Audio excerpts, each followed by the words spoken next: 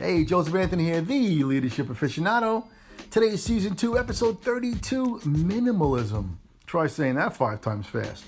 Minimalism is the intentional promotion of things we most value and the removal of everything that distracts us from it. I never really gave this much thought, but unbeknownst to me, I started practicing this last spring. I looked around my house and I saw nothing but crap that I accumulated over the years that I no longer needed.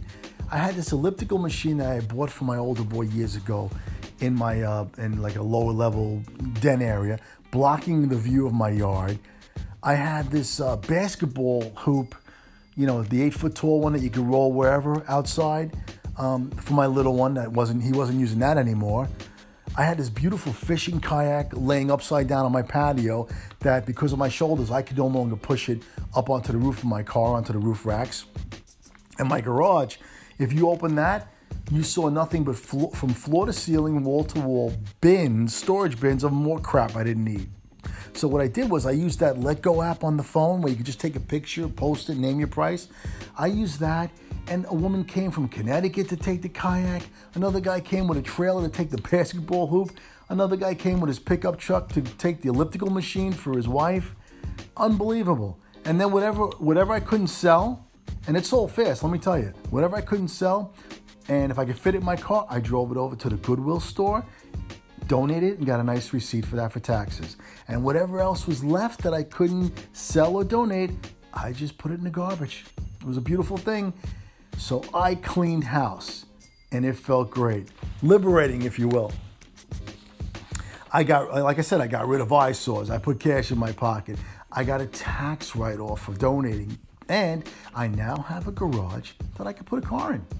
For me, minimalism suits me because I'm looking to simplify my life. I have realized that I neither need or want much in the form of stuff. I'm retired and my kids are older now. I don't need a 4-bedroom house. In fact, I don't even want a house. I mentioned this before. For what I pay in property taxes in New York, I can rent a beautiful apartment in the downtown area of a small southern city where I can walk to everything. I may not even need a car. I get it though. If you're younger than me and you have small children, you want a big house with a nice backyard for entertaining. And by all means, if your kids are enjoying the yard, their friends are coming over and you're barbecuing every weekend, go for it. Enjoy your life and make it enjoyable for your family. Just remember, a stock market crash, another real estate crash is inevitable.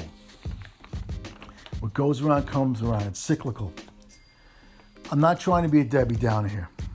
And experts believe that at some point in the near future, artificial intelligence, AI, will remove 40% of the jobs from our workforce. That is scary, my friends.